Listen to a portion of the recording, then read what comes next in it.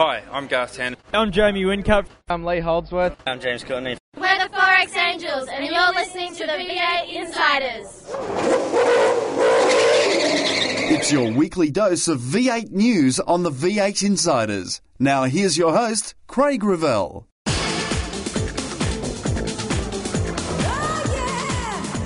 Whincup wins the title. About a minute there on the end of the cool-down lap just to reflect on the achievements, and it's an unbelievable feeling. But why is he so down? Once you achieve something, it's hard for me to back it up. Patrizi fires up.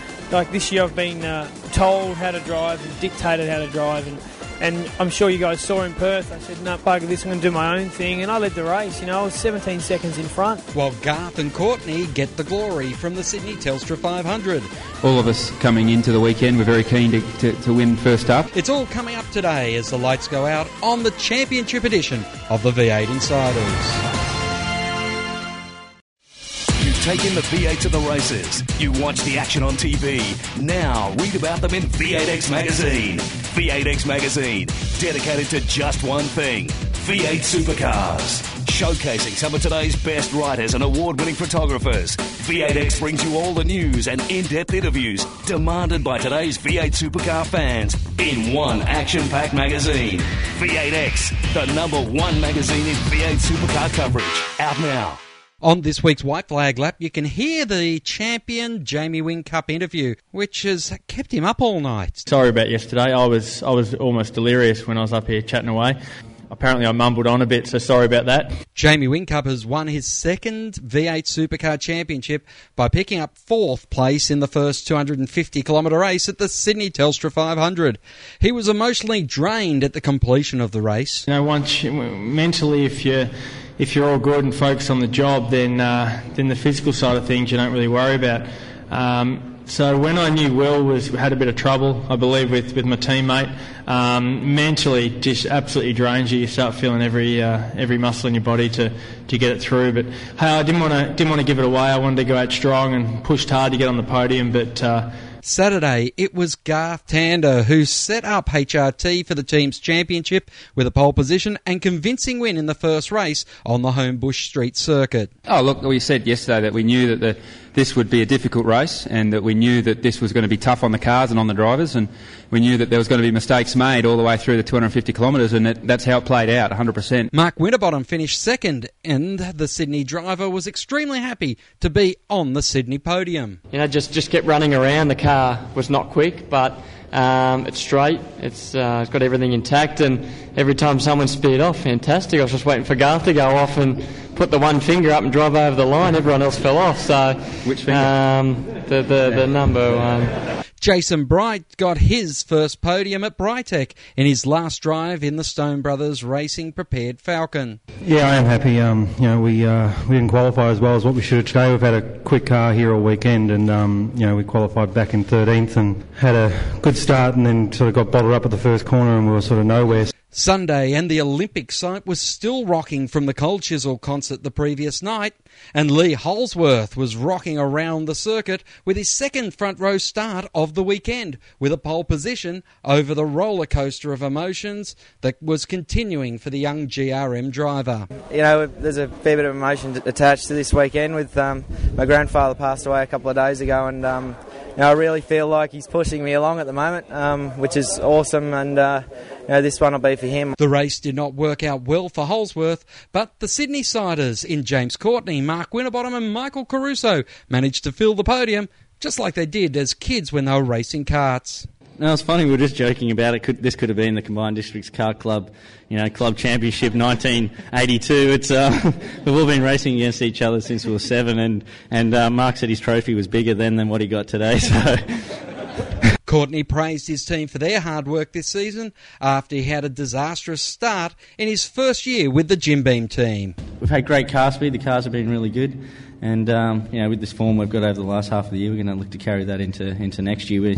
We have the luxury of being able to have a little bit of a holiday because we don't have any new cars to build, and just pull ours down, give them a clean up, and put them back together and send them to the Middle East. So it's going to be quite a good off season for our guys. They've had a really tough year. I've given them plenty of work over the year, and they deserve every bit of holiday they get. So, we're really looking forward to getting some time off, really. I'm just going to sit at home in my undies and watch TV, I think. Michael Caruso was thrilled to be back on the podium for Gary Rogers. Normally he says, second's good, but first is better. It was good. He came up to me and congratulated me, and, the guys, it's really a great reward to finish off the year. We had a great year, I think, and, our sponsors, Valvoline and Cummins, have been with us for such a long time, and now we're grabbing Fujitsu for next year, so the future looks bright for our race team. Mark Winterbottom's podium made him the most consistent driver of the event. This race was incredibly tough, and to say you could be on the podium, 2 days in a row is great effort by the guys. They supplied me with a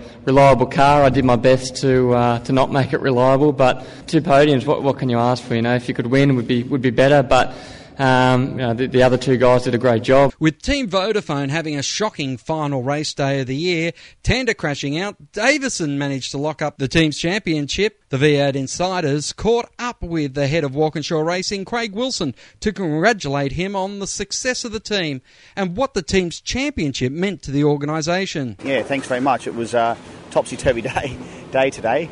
We had at one point we had it. We didn't have it, we had it again, we didn't know for a little while, and then in the end we had it, so we're elated. It caps off a rewarding year for us. Teams Championship genuinely allows everybody to celebrate. Even when you win a Drivers' Championship, you've got 2 groups of car guys, and just the nature of the racing business, not everyone feels the same amount of equity. Many of the drivers at the Sydney Telstra 500 ended their V8 supercar careers. Most until they could secure another drive, but for Cameron McConville, it was the end of his time of full-time competition. We congratulated on his career at the top level of Australian motorsport. Oh, thanks very much. Yeah, it's been a decade, in the top category, I suppose. So I think a decade in any sport at the top level is a good inning. One of the drivers who is still looking for a drive in 2010 was Michael Patrese. And he certainly wasn't afraid to say why he was looking. It wasn't supposed to be my last race. When you have a 2-year deal to race to the team and the team goes belly up, it's not really your doing. It's got nothing to do with you, so you just take it as it comes. And it was never meant to be my last race. It was supposed to be my last race before I lead up into a new car and a new opportunity next year. But look, there's some things in the pipeline, and I'm not rushing into them because I don't need to rush into them at this time. Look, I'll just sit back and wait and see in regards to next year. And if I'm on the grid at Abu Dhabi, I'm on the grid at Abu Dhabi. If not, well, I might have a year off. Jack Perkins will be making the move to Lucas Dumbrell's team. He wrapped up his stint with Kelly Racing on Sunday. Look, I can't thank Todd, Rick, John and Patrick and everyone involved for giving me the opportunity I've had this year. It's been fantastic to be a teammate to Todd and Rick in the first year of Kelly Racing, and look, I was there 3 o'clock in the morning, stickering the truck before the first round, and sort of been through the whole phase, thick and thin, with the guys. And I can't be thankful enough to them, and also to our sponsors, Dodo, Bet247, and looking forward to again turning the calendar over and seeing what presents for next year. Jamie Whincup spoke about having concentration lapses throughout the year. We thought we'd ask Kevin Sheedy, the new coach of the Greater Western Sydney AFL club, about how he was able to motivate footballers over his 27-year coaching career. Well, look, I've done some very different things in my life. I've taken talented players into a maternity ward and let them have a look at a little baby struggling on a humidity crib and say, and you're so talented and you're going to waste this opportunity if you don't find the dedication and the vision that you could see yourself in your person. And I've also taken another person who had been probably just not looking at the right attitude or way to live. I walked him through a cemetery and I said, look, it won't be long before we're here, so get your act together. The Fujitsu series wrapped up this weekend with Jonathan Webb wrapping up the series on Saturday. Yeah, it's amazing. It's a massive weight lifted off our shoulders. Coming this weekend, it was always going to be tough. David Russell was right on our tail coming in. You don't wish upon any of your competitors to have the dramas that he's had, but I must say it certainly helped me come forward this weekend and wrap the title up yesterday, and then today just get out there and have a whole lot of fun with it. And that's the news on the V8 Insiders. We've got plenty more news coming up through the off-season, so I hope you'll stay with us. But next, Brett Crusher Murray and Peter Norton join me. Controversy Corner is next when we return with more on the V8 Insiders. Hi, I'm David Reynolds from Bundaberg Racing, and you're listening to V8 Insiders. You've taken the V8 to the races. You watch the action on TV. Now read about them in V8X Magazine. V8X Magazine, dedicated to just one thing, V8 Supercars. Showcasing some of today's best writers and award-winning photographers, V8X brings you all the news and in-depth interviews demanded by today's V8 Supercar fans in one action-packed magazine. V8X, the #1 magazine in V8 Supercar coverage. Out now. Welcome back to the V8 Insiders. This week on the show, we have none other than the Gold Coast Bulletins, Brett Crusher Murray. Good evening, Crusher. How are you, mate? Not too bad at all, and it looks like Peter Norton, who's, been knocked from pillar to post in getting from the Homebush event, is also able to join us. Yes, Craig, I think we need a new motto for the Inside Motorsport team is we do whatever it takes to bring you the interviews and photos from V8 Supercars. Yes, and... there's a story there that's too long to tell here. But guys, the Sydney Telstra 500. What was your verdict, Crusher? It was certainly interesting to see all the goings on the track and definitely off. Mate, I would suggest that Australian motorsport doesn't have a new benchmark, but world motorsport does. I think that. As a first up event, it was amazing. I think Tony Cochran and Shane Howard and the crew have done an amazing job, and I think that they need to be applauded for it. And I think that we've got something pretty special on our hands for years to come. Peter, your thoughts? Oh, I think it was an absolute cracker of an event, and probably the emphasis is event. It's no longer just a motor race. There's a whole lot more, and it's perfectly planned because it opens it up to the appeal much broader than just the rev heads. It's a good family day out. The good thing about that precinct is that there were plenty of quiet and shady places for the family to go and have a picnic, and the kids could play in the fountains and all of those sorts of things that got people away from just sitting next to the wall watching the cars go by. One thing that it didn't work for a lot of the motorsport media, Crusher, but I thought it was a very good strategic move for the community and for really selling this event to the New South Wales government, and that was the Dick Smith Cycling Challenge on the Saturday. And when you've got a race decided by less than a bicycle wheel, it's a pretty close finish. Yeah, in fact, I don't know if someone stole my idea there, mate, but I actually wrote that because I want to do something similar on the Gold Coast for the Gold Coast event, so I wrote that about 6 months ago. And I think that was, a pretty good event, added to the spectacle. I think something similar on the streets of the Gold Coast would be pretty cool. I think, the whole emphasis on this stuff is the event aspect, as it has been on the Gold Coast for 19 years, which is the reason for its success. And I think that, the New South Wales government has to be delighted with how it all came together. The concert on Saturday night with Cole Chisel was just fantastic. Those guys really rocked the joint, and it was a really fun, relaxed atmosphere. There wasn't, there was no aggro. There was just people having a good time. It was, and I have to say that I think that 72,000 on Saturday is a gross underestimate, an underreporting of the number of people there. If you had 51 on Friday and 60-odd thousand on Saturday, Crusher. Yeah, I would have thought that figure was probably more than that. The government actually had some stipulation there regarding, being capped at 70 because they didn't think the site could hold it. Coco said that he actually ignored that, which is the reason they put out the figure of 71.5 or whatever it was. But, that place could hold 120 without any risk.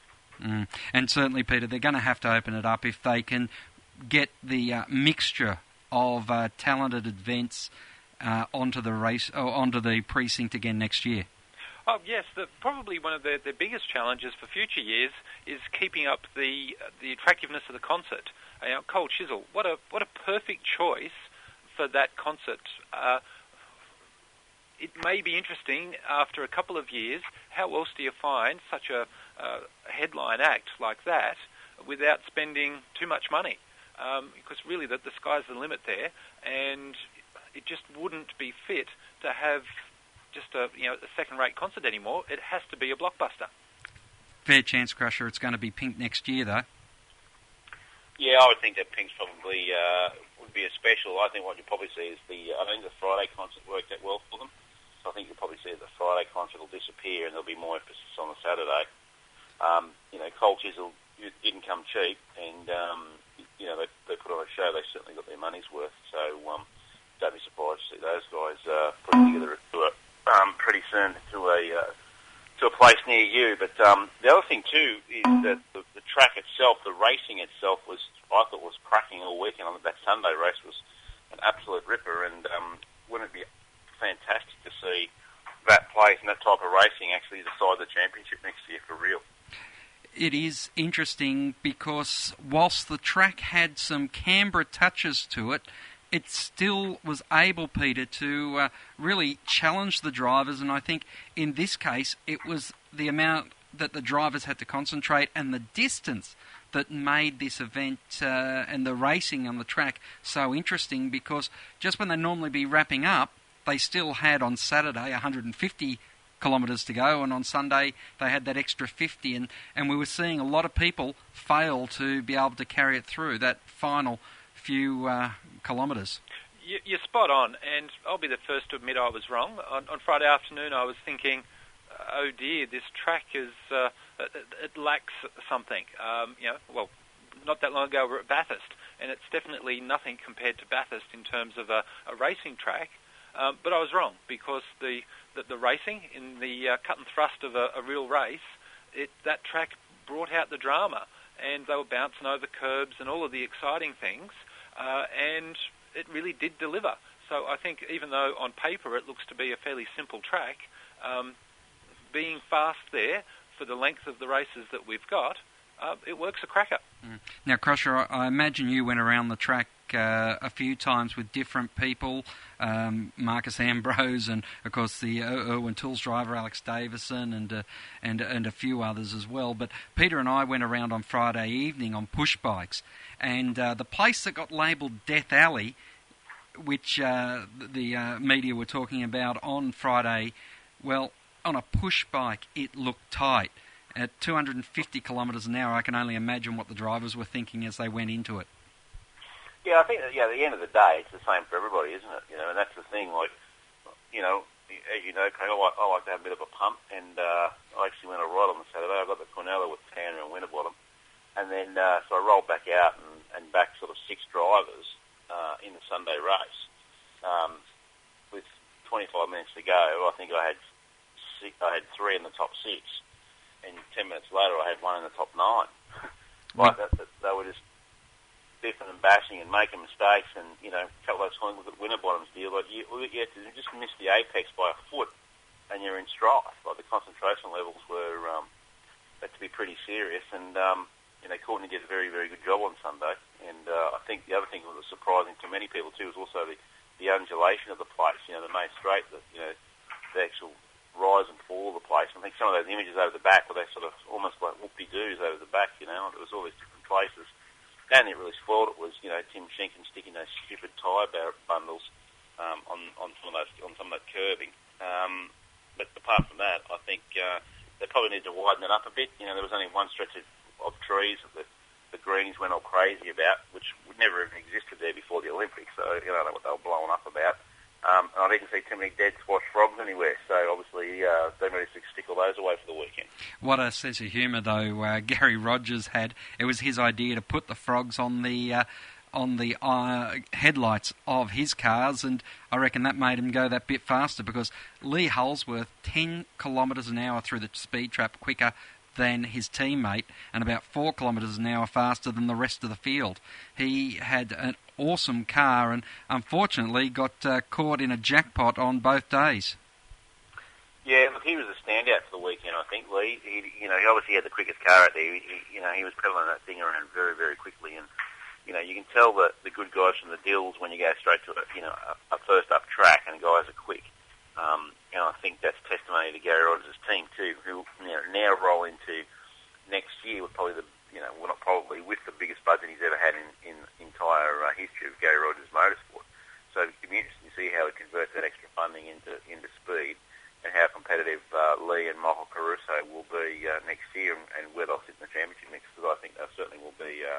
be a dark horse for sure. Peter, your final thoughts as we go to the break here on the Sydney Telstra 500? I'm wondering if next year they'll have the sprint tyres, the super sticky tyres. Can you imagine the extra passing and carry on with those suckers on there? That could be really worth watching. It will be an interesting one. We need to take a break here on the V8 Insiders. Back with plenty more on the other side. The views expressed on V8 Insiders, including the panellists and guests, do not reflect those of the network, Thunder Media, sportradio.com.au or V8X Magazine. Any publication or rebroadcast of the show without the expressed written permission of Thunder Media is strictly prohibited. Hi, I'm Will Davison from the Toll Holden Racing Team, and you are listening to the V8 Insiders. You've taken the V8 to the races. You watch the action on TV. Now read about them in V8X Magazine. V8X Magazine, dedicated to just one thing, V8 supercars. Showcasing some of today's best writers and award-winning photographers, V8X brings you all the news and in-depth interviews demanded by today's V8 supercar fans in one action-packed magazine. V8X, the #1 magazine in V8 supercar coverage. Out now. Welcome back to the V8 Insiders. Peter Norton from Inside Motorsport and the Gold Coast Bulletins. Brett Crusher Murray is also with us. Now, Gas and Go is brought to you by V8X Magazine. The Championship edition will be in stores now, but you can catch up with all the Bathurst news and a lot more in all good news agents and probably the bad ones. Gas and Go, first up to, Peter Norton. What was the biggest media beat-up of the year? Oh, there's been plenty, and some of the things that sort of sprang to mind were things like, a magazine has a driver survey, and all you need to do is get 3 or 4 votes out of 29 drivers, and all of a sudden you are the best or the worst or anything like that. Not exactly a statistically sound sample, but great fun anyway. Other notable mentions, trading in your Triple 8 hat. Not exactly a media beat-up, but a good beat-up. I enjoyed that one. But the ones that really it's a dead heat for first in my eyes, and they're the best media release beat-ups. And both of them essentially said exactly the same thing. They both said, we're all set to go, everything's in place, this is going to run as per schedule. And of course the A1GP and Bahrain, everyone knew it wasn't going to happen. But the press releases so soon to the scheduled date said, don't worry, it's going to. Crusher, best media beat-up of the year. You'll notice that my name wasn't on any of those releases. I refused to put my name on the end on the releases at the end. Biggest beat-up of the year, no doubt, Jamie Whincup. Will he or won't he be here? Will he go to NASCAR? It's just a lot of rubbish. Whincup had signed his deal 2 months before all that stuff had come out, and I knew that he had the contract signed. So, Whincup's team milked that for everything they had, and I think that's a standout for me. Pretending that some people are pretending A1 cars are going to be here a week after the event was quite an interesting situation to be a part of, and certainly will probably save me a bit of time when I'm writing that chapter of my book. Biggest on-track screw-up of the year, Crusher? Oh, without doubt, the safety cars. And the safety car issue at Phillip Island and the safety car issue in Perth were total debacles. What about the safety car issue at the Gold Coast, which everyone forgot about very quickly after Phillip Island 2? Yeah, I think that was just a restart, wasn't it? Well, no one knew what the hell was going on, but they'd all been told what was going on. But I think, to have a safety car sitting on the track as you got 29 cars burning down on you at 280 plus is quite an interesting position to be in. And I think the driver of the safety car in that instance came under a bit of pressure for probably unduly, I would think. Peter? The safety car was definitely on my list, but Crusher's right. The Gold Coast is slightly different, but it's still part of my list because it's the same broad topic, and that is how the sport handles on-track incidents that require full course yellow. There's got to be a better way in deploying the safety car, and we've got a bit of a silly situation at the moment where people are essentially racing back to the safety car, and I fear that's going to end in tears sometime soon. I think it needs a good look at. But the biggest screw-up is actually off-track, And to me, it was the handling of the 888 splitter mount affair. It should have been a simple thing, but the political fallout went on for months and claimed quite a few scalps. I think that was a pretty big screw-up. All right, Peter, the best event of the year. I left out the one that was officially awarded, so you could do this unopposed. I think Sydney and Townsville are notable because they're setting a brand new culture to a motorsport event. Put it into a parkland kind of environment and have it to be the mixed event. They both achieved so much being first up. They both had some minor teething problems, but they've both got the commitment to fix it up straight away. I think the tiebreaker, though, really has to be Sydney because of those concerts really did make it stand out from anything we've ever seen before. Crusher, best event of the year? Yeah, definitely I'd have to agree with both Townsville and Sydney.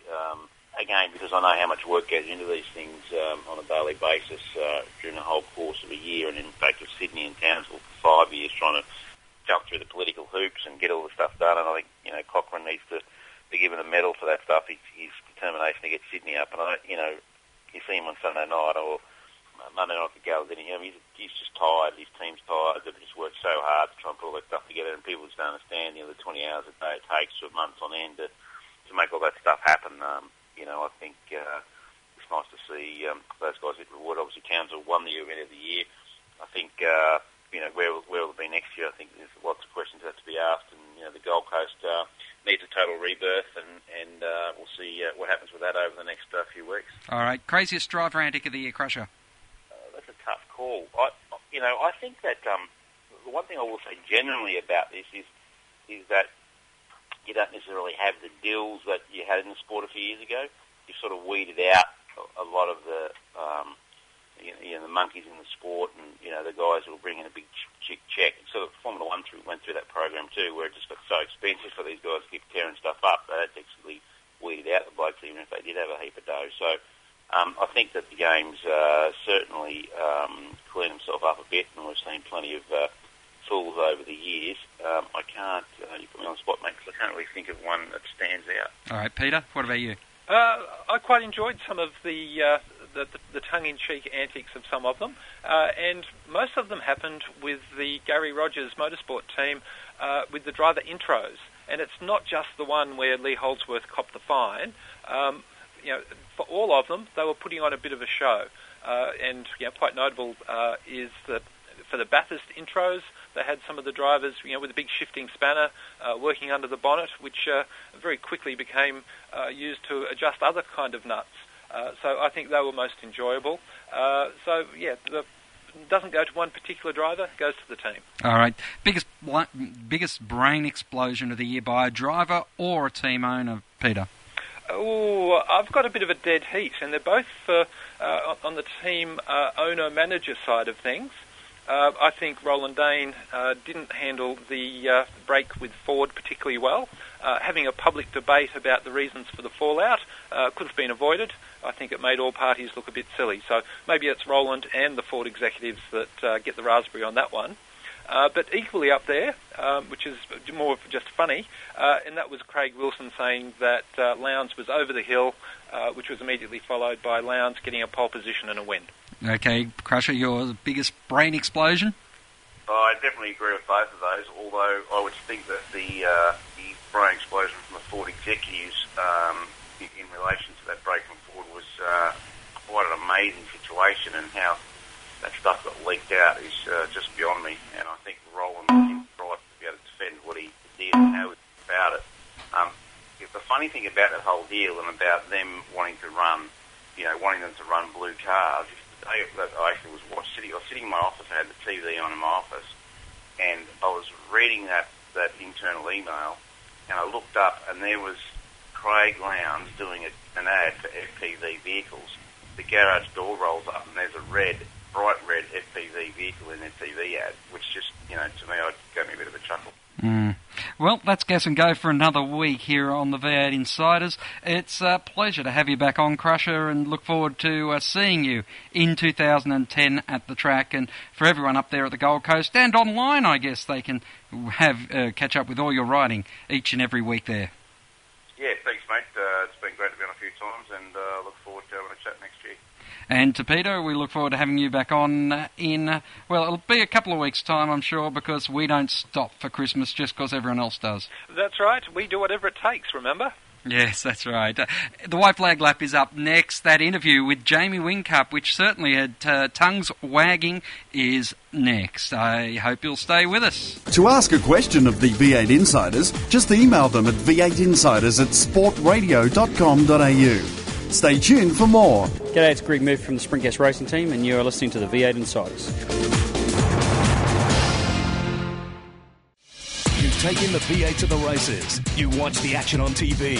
Now read about them in V8X Magazine. V8X Magazine, dedicated to just one thing, V8 Supercars. Showcasing some of today's best writers and award-winning photographers, V8X brings you all the news and in-depth interviews demanded by today's V8 Supercar fans in one action-packed magazine. V8X, the #1 magazine in V8 Supercar coverage. Out now. On this week's White Flag Lap, we catch up with the V8 Supercar champion, Jamie Whincup. There was a period in the first 3 or 4 rounds where the media centre, the photographers were saying, look at the arrogance on Jamie Whincup. And it looked like you were winning so easy. I'm just so amazed to hear that you've been struggling this focus or mental toughness. Yeah, that's what sport's all about, to try to perform at your best all the time. No, I didn't. For what you mentioned there, I wasn't aware of any of that. I just go and do my job to the best of my ability, and if that comes across arrogant, well, that's not right, you know. But no, hey, I'm a huge team performance. You know, we all battle it out, and we're all motivated to keep the #1 on the door, and that's exactly what we've done. As I followed the season through, as I said, there was this talk, and obviously it wasn't coming back to you, which is probably a good thing, that there was this arrogance, and Whincup's becoming arrogant, he's winning too easy. And then when that seemed to drop, that's when you're talking about your form slump. And now I'm hearing from your discussions that you're talking about you found it hard to come into the season. I'm just, you know, there was seemed like such a disparity. You looked like you were top of your game, you looked like mentally, physically, everything was right. The team was right behind you too. Yeah. Oh no, we of course we're going to show and not show any weaknesses or anything like that. We're going to go out there and put in our best performance without doubt. You know, sometimes that you just keep getting nailed down, and everyone wants a piece, and sometimes you just got to focus on driving the car, and the more winning you do, the harder that becomes, just to focus on driving the car, and that's what I want to do. So that arrogance comes from me just trying to concentrate on doing my job the best of my ability, and anyone in my position wouldn't do any different. You know, if I wasn't to do that, well then you guys wouldn't even want to talk to me, because I'll be running mid-pack or maybe, towards the back. So that's just the way it goes. I hate being called that, but you just got to do what you got to do.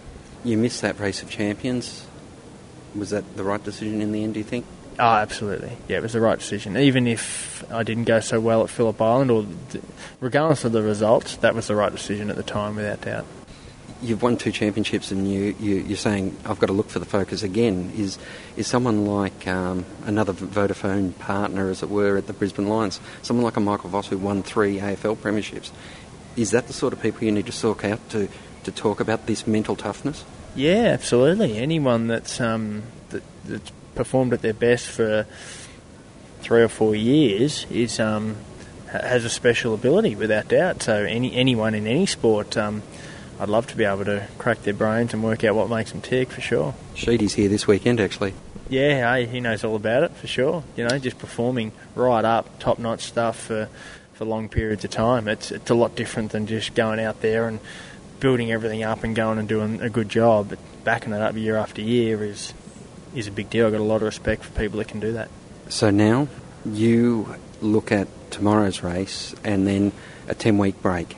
How are you going to address that as the champion? I'm going to take some time off. I'm raced out, I must admit, where you get this motivation of going back-to-back championships. That keeps you going.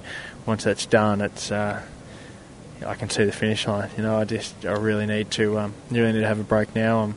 I'm spent and I just break. I just want to get. I wish I could just get all the team together and we can all get in a big bus and disappear into the middle of Australia somewhere and just reflect on what we've done. That'd be the ultimate for me. We hope you get to enjoy tomorrow, being on the track as the champion-elect and really get to show what Jamie Whincup can do in a Team Vodafone FG before the big move next year.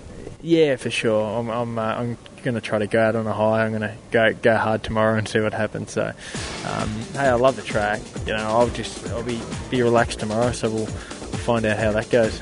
My thanks to Jamie Whincup, Brett Crusher Murray and, of course, Peter Norton. As the checker flag waves over this edition of the V8 Insiders, don't forget we'll be back next week with plenty more. I hope you can join us then. Till then, keep smiling and bye for now. Join us next week for more V8 Insiders, only on v8x.com.au.